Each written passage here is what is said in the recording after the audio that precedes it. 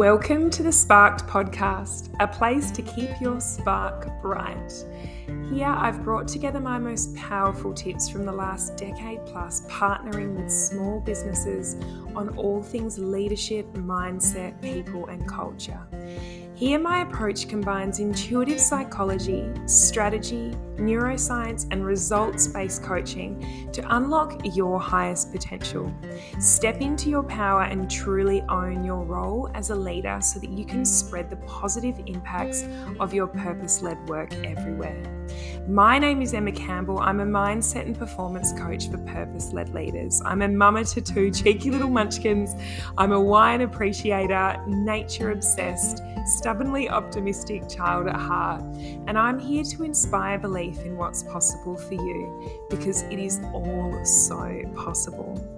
I hope that this podcast leaves you feeling lighter, more inspired, and more ready than ever to go out there and take actions on your big dreams and vision. I can't wait to dig in. See you in the podcast. Oh, hello, howdy doody. Happy Thursday. I'm so happy to be here. And this is a topic that I've wanted to chat to you guys about for a little while, actually, because I think it is so fascinating. And it is the power and the concept of how our mindset and our beliefs, first of all, just shifts everything.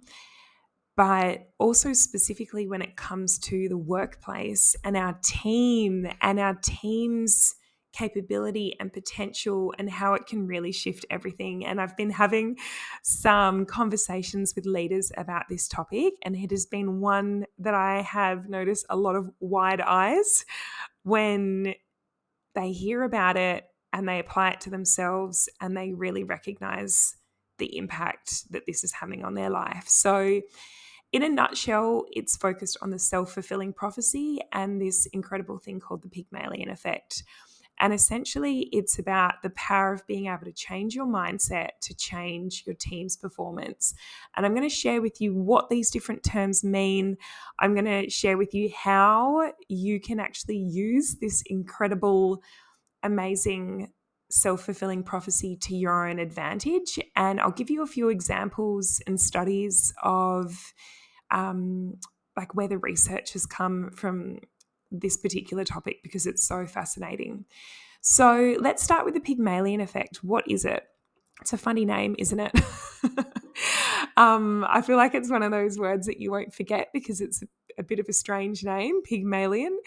So anyway, the Pygmalion Effect refers to situations where high expectations lead to improved performance and low expectations lead to worsened performance. And I'm sure just me reading that to you right now, you'll probably be thinking of examples in your life where that has been true, where perhaps people have had high expectations of you and how that has kind of naturally forced you to elevate your performance to reach those expectations. And then other times where perhaps people haven't had high expectations of you and how that's kind of, led to you, not really showing up or really not really, giving it your all. So it all started with this guy called Rosenthal, who's a social psychologist who did a study which basically proved this. So they proved that the expectation of a leader has a direct impact on the performance of the person that they are leading. So what happened is in this study, he chose a school in California, and the first thing he did was administered an IQ test to every student. And then after he tested all the kids' IQ, the research then just selected a sample of children at random, completely at random, so not related to their IQ at all, and informed the teachers that these random children had high academic potential. So can you guess what happened? So following the test, the teachers were given the names of the intellectual bloomers or the high potential bloomers No scores were disclosed. And then at the end of the school year, all the students retook this test. And while the overall scores had risen across the board, the purported intellectual bloomers or the high potentials had improved the most. So interesting, hey? So the evidence seemed to indicate that the teacher's expectations constituted, some sort of like impact on these student outcomes, especially, interestingly, in the younger students. So what they think is that the teachers ended up kind of giving more attention and, shifting how they treated and how they acted with these high potential students. It's likely that they treated them differently. Perhaps they provided, more in-depth feedback to them, perhaps held a different attitude, a different mood with them. Whatever it is that they did, it kind of naturally transpired that they treated these kids differently just because they were given this so-called information that these kids were high potential students when they were just completely chosen at random. So isn't that so interesting? So the ones that were called the high potential kids were the ones that ended up performing and performing at the highest. So that's what is referred to, or that's called the Pygmalion Effect, which is basically this, in a nutshell, a kind of like a self-fulfilling prophecy, which starts with our own beliefs. So how we see people is how we treat people, and how we treat people is then who they become. So it's kind of like, if we're digging deeper in that, like our beliefs impact our actions, and then that impacts, like our actions actually impact others' beliefs about themselves, which then impacts how they act, which then impacts our beliefs again. Does that make sense? So it's like this self-fulfilling prophecy. And so the reason I wanted to share this with you today is it's been like a real jaw dropper for many of my clients as I've been sharing this, as they've suddenly had these realizations about how their beliefs have been impacting the performance of their team. And so I want to ask you the question: do you have limiting views of certain members of your team? Probably unconscious. Like, it's probably only me asking this question that you might even start to think of them. Do you have limiting views of certain members of your team that could be reinforcing the behaviors that you actually don't want to see from them? So, for example, one particular client who had a real jaw-dropper moment has been experiencing kind of like behavioral issues / performance issues from a particular employee for quite a few years. And for quite a few years, I've heard similar stories around this particular employee, and quite a lot of, finger pointing. So kind of blaming outside of, as opposed to them taking responsibility for it. There was a lot of, this employee's doing this and it's frustrating, et cetera, et cetera. And when I introduced this particular concept to them about the Pygmalion Effect and the self-fulfilling prophecy and the power of our beliefs actually impacting employees, literally their mouth fell open and their eyes went wide. And they suddenly had this big realization of how they have actually been contributing to this so-called problem. Not to say it's their fault at all, but it was a real moment of sort of self-empowerment, of realizing that, I actually do have some power and I do have some control in this situation. Like, while I can't, 100% control what the employee does, I do have control over how I choose to see this employee and the stories that I'm telling myself and others about this person, which then impacts, how you treat the person and how you show up with them. And from that place, that's a really powerful place to actually shift things. And so from that moment, this client instantly shifted and made a decision. This is a really important bit. They made a decision that they wanted to shift their approach and shift their view of this particular employee just to see what happened. They kind of treated it as a bit of an experiment. And from that place of a new belief, a new mindset, instantly, like, they had new ideas about how they could actually approach the issues that they were experiencing with this employee. They moved from a mindset of this person will never change, they're just so hard, they're a lost cause, like that kind of idea, those kind of ideas and mindset, to I see how I'm contributing to this issue. Like, I am reinforcing the behaviors that I don't want to see. So they shifted from a mindset of, this person will never change, they're a lost cause, to actually, this person is capable. They have capability, and they're a hard worker. And that in itself, that was the first shift that needed to occur.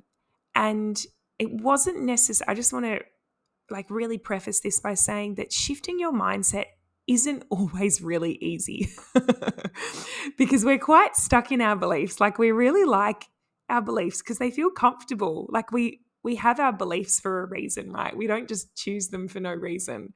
And often the beliefs that we hold them because they feel easy, they feel comfortable. So often shifting your beliefs will take a little bit of energy and effort to shift it. And if you've been, noticing different evidence, like to the contrary of that new potential belief, it'll be tricky to shift it, right? Because you're like, no, but it's not true because I haven't been noticing any evidence to prove that new belief could be true. But the first place that you need to start with is just trying on a new belief for size. So if you feel like you may have been guilty of, labeling an employee as, incapable or a lost cause or lazy or tricky or whatever, and if you feel like you might have been guilty of this, the first question to ask yourself is my belief that I'm currently holding 100% true, without a shred of doubt and absolute certainty? Is my belief 100% true for all people in all 100% of cases? And if you can't answer that question with 100% certainty, then we call that a belief. Because if it's not 100% true all of the time, then it's a belief, not a fact. And the cool thing about that is beliefs can be changed. Beliefs can be shifted. And this is where you ask, is my current belief about my employee serving me? And while it can be tricky to shift a belief, it can happen because often we're quite attached to our old beliefs. But it can happen with practice and reinforcement. It takes time and it takes practice and consistency, and it won't happen overnight, but it will happen. And it's about leading with a new belief that feels true enough for now. So it could be, moving from this person is a lost cause to, this person tries really hard, or this person is a hard worker, and I know that they have some potential inside of them to change. You can't really skip from, this person is a lost cause to this person is incredible and the most awesome person ever because you've probably got too much evidence to the contrary of that, right? It's about picking a new belief that could feel true to you. that could feel aligned and trying it on for size, and then looking for evidence that could support that new belief. So if your new belief is, I know this person is a hard worker and that they are capable of change, it's about asking the question, like, what evidence do I have that they have worked hard and that they've changed in the past? Because there's a good chance that they have really grown and changed and shifted over time, right? So it's about looking for evidence of that and moving forward from that place. Because if you look for it, like if you look for evidence of them being a hard worker and capable, more often than not, you'll find that evidence. And this is a term that social psychologists refer to as confirmation bias. You might have heard me talk about this on the podcast before, which is basically this term that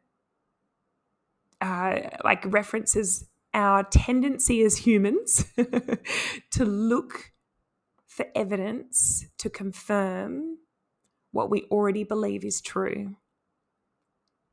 To look for evidence to confirm what we already believe is true, and to unconsciously ignore evidence that goes against our beliefs.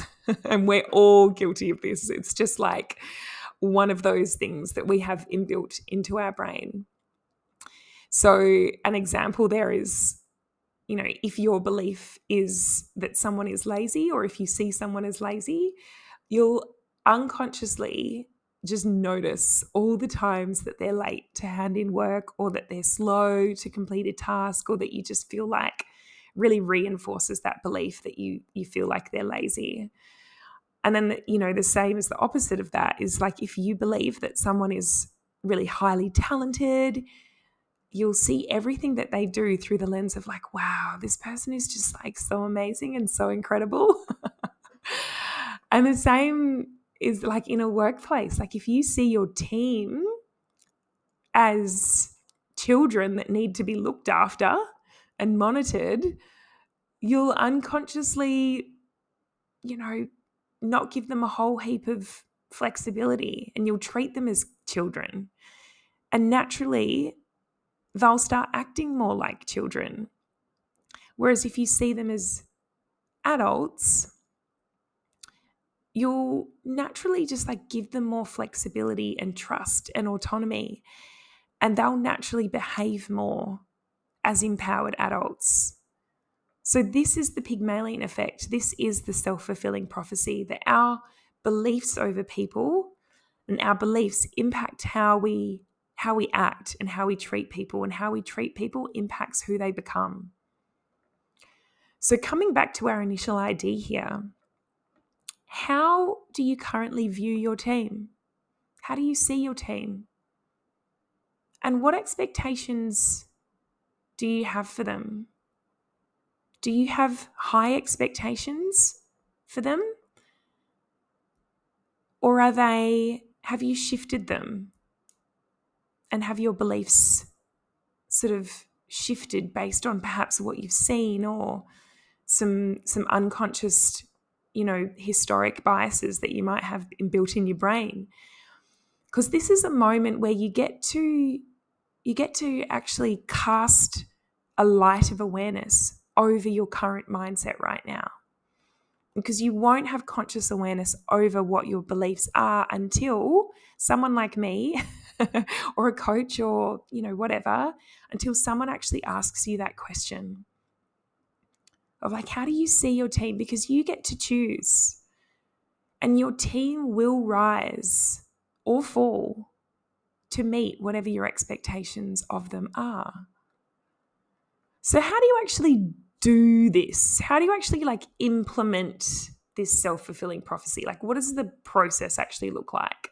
So the first step, you probably know, you need to choose your new belief.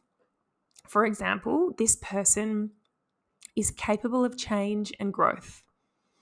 This person is clever and capable. Something like that. Then you need to communicate that belief to them. So you need to actually, treat them in line with that belief.